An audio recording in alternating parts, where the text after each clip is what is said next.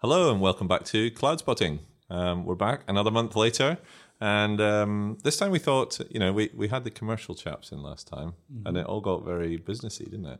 Too businessy to be Too businessy. Yeah. I think I lost track for a bit in between there. We got to get back on the tech. We did. That's what I'm hearing. My blood's itching for it. So I think we're gonna do a little bit of a techie deep dive today. But enough about that just now. What have you been up to, Si, for the last month? Struggling a bit. I've got a really bad bug going on, so I've been in and out of being well and unwell. And, Is this like every time we're on the show you talk about yeah, I know. how you're ill bizarre. or you've got hay fever or... I share too much, man. I share my bugs as well. and I take on too much as well. This is why I don't sit next to you out of choice when we record. That's all I'm saying. I know. You don't share enough, Alex. Yeah. So beyond the bugs, have you been doing anything, work related, for example? Actually, I have been. There's been loads of stuff recently about big customers going to Azure for some reason. There's been a huge spark about it. I don't know if you've seen it as well. Oh, okay. Yeah. It's for some reason. I think maybe Microsoft's doing some campaign, but we're having Azure a lot month. more Azure month indeed. Probably also end of the year and stuff coming up for quite a few customers. So yeah, it seems a big uprising on that front. Okay. Well, I do lots of Google, so of course. Yeah. Well, my team has been doing a Laura Google of late. So, I know. I see your certifications are all coming nicely through. We have for those who don't know much about Rackspace as a company, we like to have flags above our desks for when we pass exams. So I'm a bit of a flag collector. Yeah, you can see that. We need to post a picture of that. I think we'd get the picture. Yeah, we get it on Twitter. Yeah, but other than that, the other thing we're doing, so we talk about two kinds of clouds there, Azure and Google. Been working on a little bit of document rationalization. So looking at, is it possible to utilize the same primary set of documentation for doing architecture on multiple clouds? So where are the challenges around, what are the differences and the similarities, and can you pull it all? So that's been a really interesting project for the last couple of weeks. That's a really good point, because I think since we did the well-architected framework, there's been a lot of discussions, at least internally, around how do we expand that into multiple clouds, and a good documentation is a good starting point. For sure.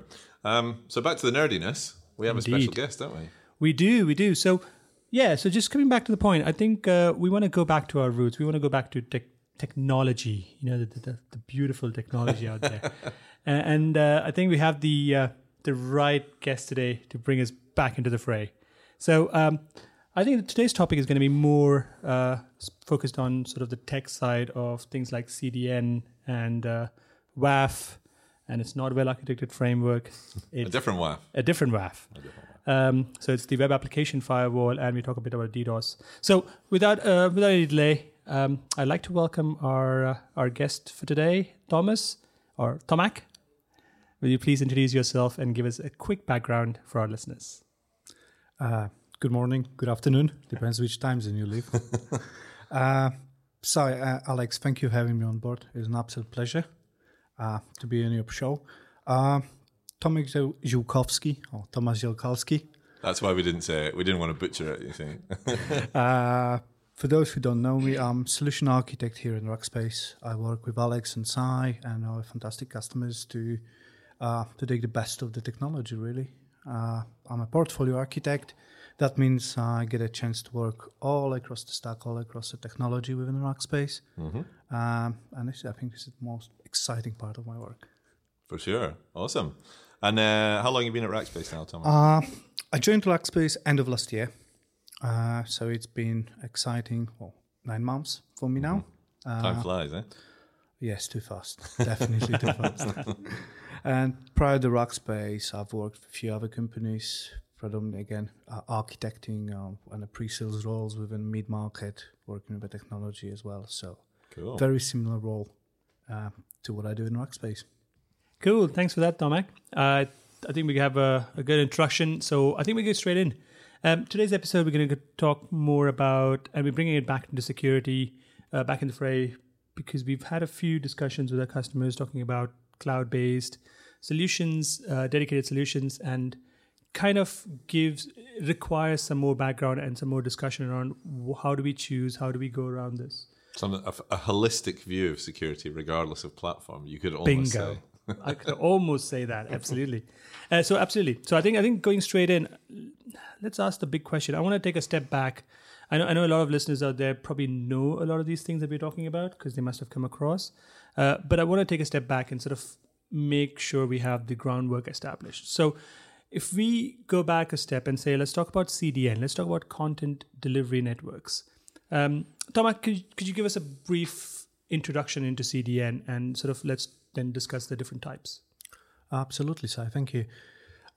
Content delivery network.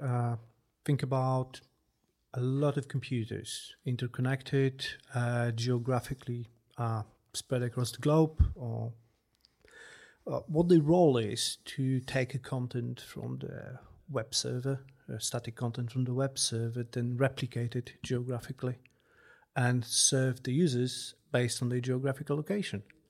So that's the idea of content delivery network. So you can bring content, web content, closer to users. Right. Yeah, so that's in general what content delivery network is. And what's the, so we are going to touch on the security side of it later, but as Si said, we're kind of starting from the basics. So we've got our content delivery network, we've got a number of nodes all over the globe, and they're used to accelerate the performance of those applications. What other kind of benefits are users or either end users or companies going to get from utilizing things like a content delivery network? That's excellent question. It's a very deep question because there are loads of benefits. We can talk about them. The major benefits is obviously improved performance, or if you look from the user perspective, it's better user experience. So for a company on site, a company delivers content quicker, but in the end of the day, it's how it's measured is what the user satisfaction and user experience. So by minimizing the lag or the latency of the package going back and forth between user browser and a server, we can minimize the latency. So in the long term, display a web page quicker. Okay, cool. Yeah, absolutely. And so that's useful for the user perspective. I'm guessing that the companies are going to benefit as well from their users having a faster access and a better user experience. Oh yes, definitely. From the user experiences, we talk about the user conversion. We know that today, users, especially mobile users, they are expecting a web page to be loaded very, very quickly. I can see myself very often browsing from my mobile phone and really getting irritated about the web page not loading. And the truth is that there are some interesting articles published around the website by the content delivery network providers and other vendors, and one which I quite like to quote is a paperwork published by one of the biggest CDN providers, Akamai Networks. It's called Online Retail Performance Report. Okay. And they, on the back of the one released in 2017, which is last year, they've claimed three interesting things. One is that 53% of mobile visitors would actually leave the web page if it takes longer than 3 seconds to load. Wow. Think about 3 seconds. That's not that much. No. Exactly. We're saying human attention spans are getting really short. Oh, God, yeah, there's a huge strain of ADD going on there. Yeah, and if we go back to conversion rates, they also claim 100 milliseconds latency would drop the conversion by 7%. So if you think about these real life numbers, that is scary for a business. That could be scary for a business, especially if you e-commerce website and you fight for every customer online. Absolutely. And thinking about those numbers, it sounds to me that a CDN is not as simple as just caching and making it quicker. I think there's a lot of interesting and intriguing technology in there. There's things like dynamic content and static content and differentiation. And we talked about mobile phones. Well, a lot of CDNs actually do conversion of pages as well, representation of pages. So your web page, as a programmer, you probably don't have to develop it for a desktop versus a laptop versus a tablet versus a mobile phone. Most CDNs can actually do that. Absolutely, yes. There are additional services which can be deployed. That kind of shows how content delivery network evolved over the period of a time. Because if we think about content delivery network and its very native feature set is caching static content. When we mean by static content, So what do we mean by static content? Pictures, video, sound. That's the obvious ones. Yeah. But often omitted is the JavaScripts and also the style sheets. Every time script needs to be downloaded to execute it within a browser, that's a delay. So that's the CDN and its natives. But then going to what you pointed out, the CDN network evolved. So if I think about modern CDN network these days, it's this sort of content optimization. Let's call it a content optimization. When my content and the quality of my content, and the type of the content I'm serving to my end user, it's not just based on the geographical location anymore. It's based on the browser, screen size, and also the type of the connection. And a good example, and a simple example, is if I've got a mobile user on a bad connection with a slow speed connection, I would serve my images in a lower resolution to speed up the delivery. Right. Yeah. So versus somebody with a 4K screen, or or you see that they're coming off an iDevice of some form, and you want to give them the maximum resolution because if they've spent that much money on the screen, they're probably going to spend a lot on your e-commerce website as well, aren't they? Yeah, probably. But then if you give them 2 seconds to wait for the image to come up before they hit buy, it's too late. You lost him. Interesting. So you mentioned so we got static content, and then what's the opposite of that then? So we have dynamic content. I've heard this term. So can you just talk through what's the difference between those two? Yes. So static content, generally in those terms, is a content which doesn't change based on a user profile or user specifics. So set pictures, video, sound, some scripts which are being executed. But the dynamic content, on the other hand, is the content which is changing based on the user characteristics and requests. And simple example could be database queries. Yeah. I know we're going to catch me on caching the database queries, but in a general term, a lot of the queries are unique. That means that they're very difficult to cache. Yeah, so if I go in and I do a really specific search filter for an item I want to buy from an e-com website or something like that, then it could be a very, very random and set of search criteria, and so generate a very specific page just to me that not that many other people are going to ever see. Indeed. Yes, or updating shopping basket. Yeah. You would expect the shopping basket to be unique per customer. So every time you update, the shopping basket needs to be updated. So that's what we call dynamic content, which in general is difficult to be cached. Yeah. And then the one that because we had a little bit of a chat about this a few days ago, and the one that I've always found interesting because I do a bit of blogging in my spare time, and I use WordPress as a site, and WordPress. If you think about that data is stored in a database, the data for the actual, what you've written as part of your article. But the reality is that doesn't change from user to user. I don't rewrite my blog for everybody who accesses the site.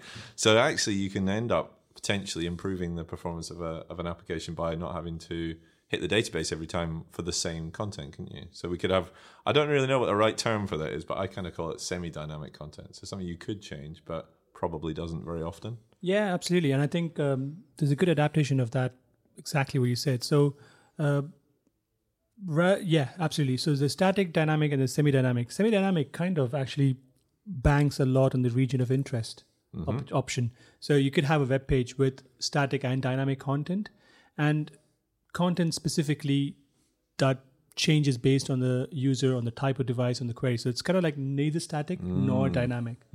It could be generated at runtime, or it could be cached. So it's really handy, and that helps a lot. So for example, things like if you're booking a ticket for a concert, the images on the page are static. The actual basket is dynamic because you're going through a dynamic e-commerce process. But then if you think about it, the actual availability or the number of tickets available could be static or dynamic, because depending on where you're visiting from and what time and how the transactions are taking place. So it's really complex, and it's not as simple as static and dynamic, unfortunately. So depending on the kind of site, you don't just turn it on.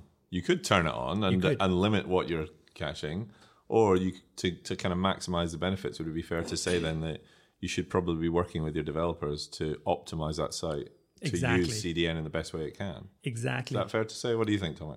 I agree. Well, I can't disagree with that, but important thing to add perhaps is that we can also use CDN to help with our dynamic queries and dynamic help. And often omitted thing when you think about CDN is that we can use the backbone connectivity to increase that latency between a static front end and a backend database which is updating. So, so content delivery network can help delivering packet quicker between the edge location and our source database as well. Right, yeah. So the big CDN providers, the likes of your Akamai's, your Cloudflares, your Encapsulas, etc., they've got their own networks, their own backbone networks. And what you're saying is that depending on the scenario, you might actually be able to take advantage of their backbone networks rather than worrying about standard internet routing, that kind of thing. Yes, correct. But also they're constantly checking the connectivity, and they've got location all around the world. So interestingly, they are using their own edge location and server nodes to actually pass the packets between them. So they can optimize the routing as well. So you're not on the mercy of the BGP, Internet General BGP anymore. You can use the optimized routing of the content delivery networks to actually deliver packets quicker. Cool. That's interesting. And so then I guess, we've seen a benefit there in terms of the page load. We've seen a benefit from being able to optimize your application even over large distances. But I imagine as well, I mean, if you look at the way that cloud is working, there's got to be some cost benefits here, because if I'm moving my entire platform onto a cloud provider these days, I get charged for outbound bandwidth. So every page I'm delivering, I'm paying for that, aren't I? So bandwidth is gold in the cloud world. Yeah. I mean, my internet bandwidth at home is getting bigger and bigger, but so is the bill for the cloud provider. Yeah. Always does. The number of zeros just goes up and up. Yeah. Absolutely, Alex. We do see a lot of potential cost saving to be achieved with cloud delivery networks implementations. It's always good to talk about this return on investment terms. With every IT project, we need to see the true cost of it and actually what benefits we get. And one of the things where content delivery helps is the cost optimization on the infrastructure. Oh, yes. As you said, we have bandwidth. I'll take a step back. And if we make an assumption that we can cache up to 95% of the content, let's take that number. That's a chunky number, but okay, we'll go with it. I'm happy to go with 80. He still proves the point. If you think about 80%, automatically you can think, if content delivery networks delivers 80% of my traffic, I can cut down that 80% of the traffic. So it's a bandwidth, but also the payload, the load on my infrastructure. I can potentially size it down on an elastic cloud. That's where you automatically see the benefits of that. It's the infrastructure cost, memory, CPU. Well, yeah, it's 80% less traffic passing through my switching infrastructure, 80% fewer IOPS against my backend, storage if I'm delivering, images and so forth. And so there's certainly there's definitely a benefit there. And less servers to spin up in an auto-scaling group, if you think about it. Yep. Yeah. And automatically, in addition to that, you are building the high-load resilient infrastructure. If you think about edge location being 120,000 servers around the globe, you're capable of massive loads. Yeah. And your website can resist that load. So it definitely helps. And it's interesting to think about those benefits when you start thinking about your ROE and actually trying to find funds and justify funds for it, because it's just more than just end user experience. There are a lot of little things which can help. It's a quick checkbox thing as well. So even if you're a small business, a small startup, a new website, you could easily take advantage of the economies of scale here. Just having a CDN network means you got now caching a million of servers, millions of servers up there, which you don't need to function, run, pay for. Yep. Well, I'll use myself as an example, but back to that blog I was talking about. I previously just used to run it on a normal server, like a cheap hosting provider. And then afterwards, I added a CDN on the front end of it. And then one of my posts ended up on Reddit. And if I hadn't done that, my web server would have been flattened, quite frankly. Can you imagine that? And so it definitely, even just from a very simplistic level, a very small site, there's definitely benefits to be had. And then once you go further up the stack. The other one that I actually... we'll touch on security later, but I think there's an interesting point there too. There's one thing I wanted to understand, though, from you, Tomac, which is... the two different terms. There's a couple of different kinds of content delivery network, aren't there? There's like I keep hear these terms, push and pull. So can you, I'm thinking like the push me pull me thing from the kids stories. but what is the whole pushing and pulling of content? What's that all about? Yes, that takes us back to the fundamentals of how the content gets delivered from the source to edge. Mm-hmm. And as the name suggests, with a push, it's been pushed, and with a pull, it's been pulled. And there's no other way of explaining that. But if I enable content delivery network, which is a push type, I'm responsible to seed that content first to my CDN network. So push that content or upload that content to a content delivery network, and then redirect my URLs within particular objects of my web page where I want to be hosted within a CDN. So it's potentially a bit of development changes, a bit of manual administrative changes, and some kind of effort on your behalf. Yes. I think it's fair to say that it's got some administrative overhead involved. You might automate it or streamline it using some tools to do that. But not going too deep into that.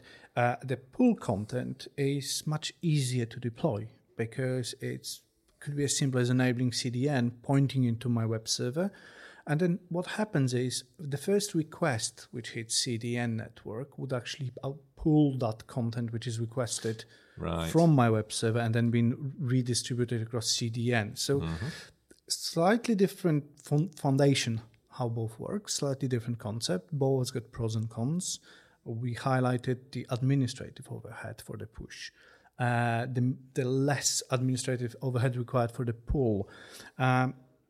So these are the two main differences. I think there is a room for both. The good idea of the push is, if let's say you've got a package, any type of package which you want to redistribute from day one across multiple, then you might think, I'm going to upload it in my own time, in my own pace, and be ready for that push. And then think about updates. If you think about Windows updates or any iOS updates, I've uploaded the package and then it's ready. With a pull, really the first request would saturate everything. Right, okay. Good point there, yeah. Yeah, so with a push, you can, during quiet periods, if you're making changes, you can then upload that content and make it not impact your production. So there's something else there that I'm interested in then. So let's say, for example, I've got a version of my software or I've got a version of my web page and then I update it. What's the impact on that, depending on if I'm pushing or pulling? Content caching. Yes. That's what we use for invalidating content within a content delivery network itself. So we flush the content. Correct, and basically start from scratch. But it's not the preferred way of doing it. For many. I've heard some suggestions that you should really never have to invalidate content or flash content in content delivery network. Instead what we introduce the versioning. So rather than replacing the objects, you release new objects and rename them. So you never have to flash content. And just to give some monetary terms instead of that, some content providers will actually charge you heavily monetary for flushing the content. Oh, okay, yeah. So like if I flush one file versus flushing all my files, doing the latter is going to cost me more money. Correct. And I've heard that in some cases it's easier to close the distribution and start the new CDN fresh rather than trying to invalidate loads of content. Yeah, I think it would be very extreme. It would be. It would be. I can imagine. I mean, if you think about a provider having 250 edge locations with hundreds of servers in each location and having to push your website, the entire website, to every point, that would take a lot of effort on their backbone as well. So this flushing mechanism, does it work for both push and pull, or is it specifically for push? It would work for both. It would work both, yes. There is a built-in mechanism when you have to quickly invalidate the content. You could use that. Okay. Cool. Sounds good. So we talked about flushing. We talked about different types of CDN providers. Let's jump around a bit. So we talked about things like providers and what they do. When do you actually go for how do you find a provider? So, for example, I've heard when we talk about AWS solutions, when you talk about Azure solutions or GCP solutions, they're cloud provider solutions, right? So all the big third-party clouds have their own Exactly. CDN, don't they? Yeah. So then, why would you use them versus... Akamai, for example, or Cloudflare? Those are third-party providers. So what do you choose? Is there anything you can say? That's a very interesting question, and I don't think there is one answer to that. But generally, the native CDNs, which comes as a product from the public cloud providers, they're a nice and clean solution if you just want to cache the content and deliver it quickly. There's a little bit more to it. I like the Lambda, the Edge, and Exactly. edge computing, which we can cover in a second. But in general, it's a content delivery network, which is built in and highly integrated with my distribution, which just works. But as CDN evolved over years, we've talked about all the additional bells and whistles. Yep. And all the additional services which can be delivered. So if you're looking for additional services, content optimization, which we talked about, image optimization delivery, or security products within a CDN, that's when you want to look into third-party providers. Right, so you can basically bolt all of those different things into one edge solution. That is correct, yes. Simple management all works together. And working with the big vendors like Akamai, Cloudflare, Imperva, etc. I personally have got a feeling that where CDN is a foundation, and that's actually what's not what the core of business is. I think these providers moved on to sort of security a lot, right? And that's where the core of the ASM and the CDN is a foundation to deliver other services. Absolutely. And an interesting point on that is that maybe not recently, but it has been for a while, you could do Akamai through Azure, which is very interesting to me when I first looked at it, because that was, I mean, the fact that it's a cloud provider and they're integrating it with a third-party CDN provider, which actually makes a lot of sense. So basically, are we saying that then, in short, if you've got a simple website without any additional features of CDN that you want, just use the native CDN provider from your cloud. But if you need all the additional bells and whistles, you need functionality, you need more intelligence, probably look at other features as well?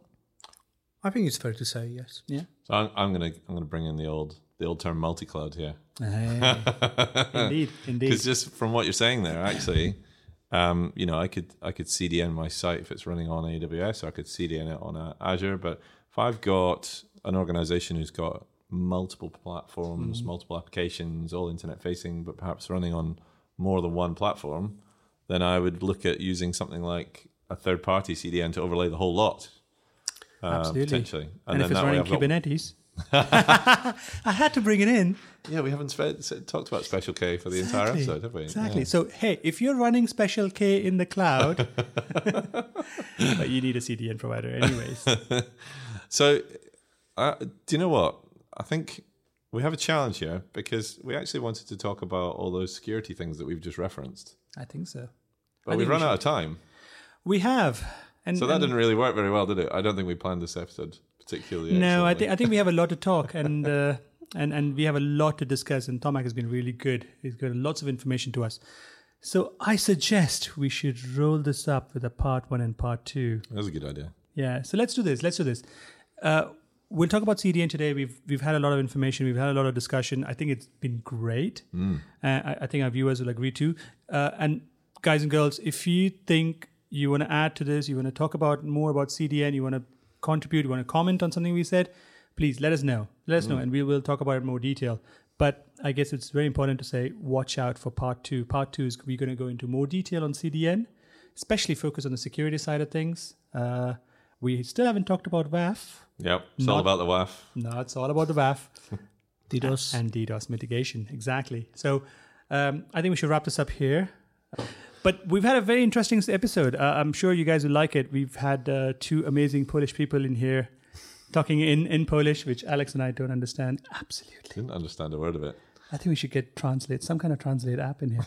But no, fantastic. We've had a great episode. I think everybody, please look out for part 2, where we go into a lot more detail on security, WAF, and DDoS. So, like we say, we're going to be back in another 4 weeks or so with another episode, possibly part 2 of this one, possibly another subject. We're going to have to look at the scheduling, have a little cheeky look, maybe speak to Carolina, our producer. We'll ply her with biscuits, seeing as she's obviously not plying us with biscuits. Maybe we'll get some more medicine for Sai in between now and then. Yeah, I'm not saying you're a hypochondriac, but I got hopefully I'm alive for the next episode, but I'll try to be. I want to cover this security thing before you die. Yeah, this is where we're going. Before I kick it. Right. Okay. So in the meantime, if you can do us a great favor and just log on to iTunes or log on to Stitcher and just give us a little review, because that really helps us kind of get the message out there and get the show out there with more listeners, and helps us keep doing this, because frankly, this is much more fun than doing normal work. Don't tell my boss. Yeah. But in the meantime, you can also join the conversation, as Sai said earlier on. If you use Twitter and the hashtag Spotting Clouds, we monitor that all the time and we get involved in the conversation. So thank you very much for listening, everybody, and we'll see you next time. Thank you. See you next time. Goodbye.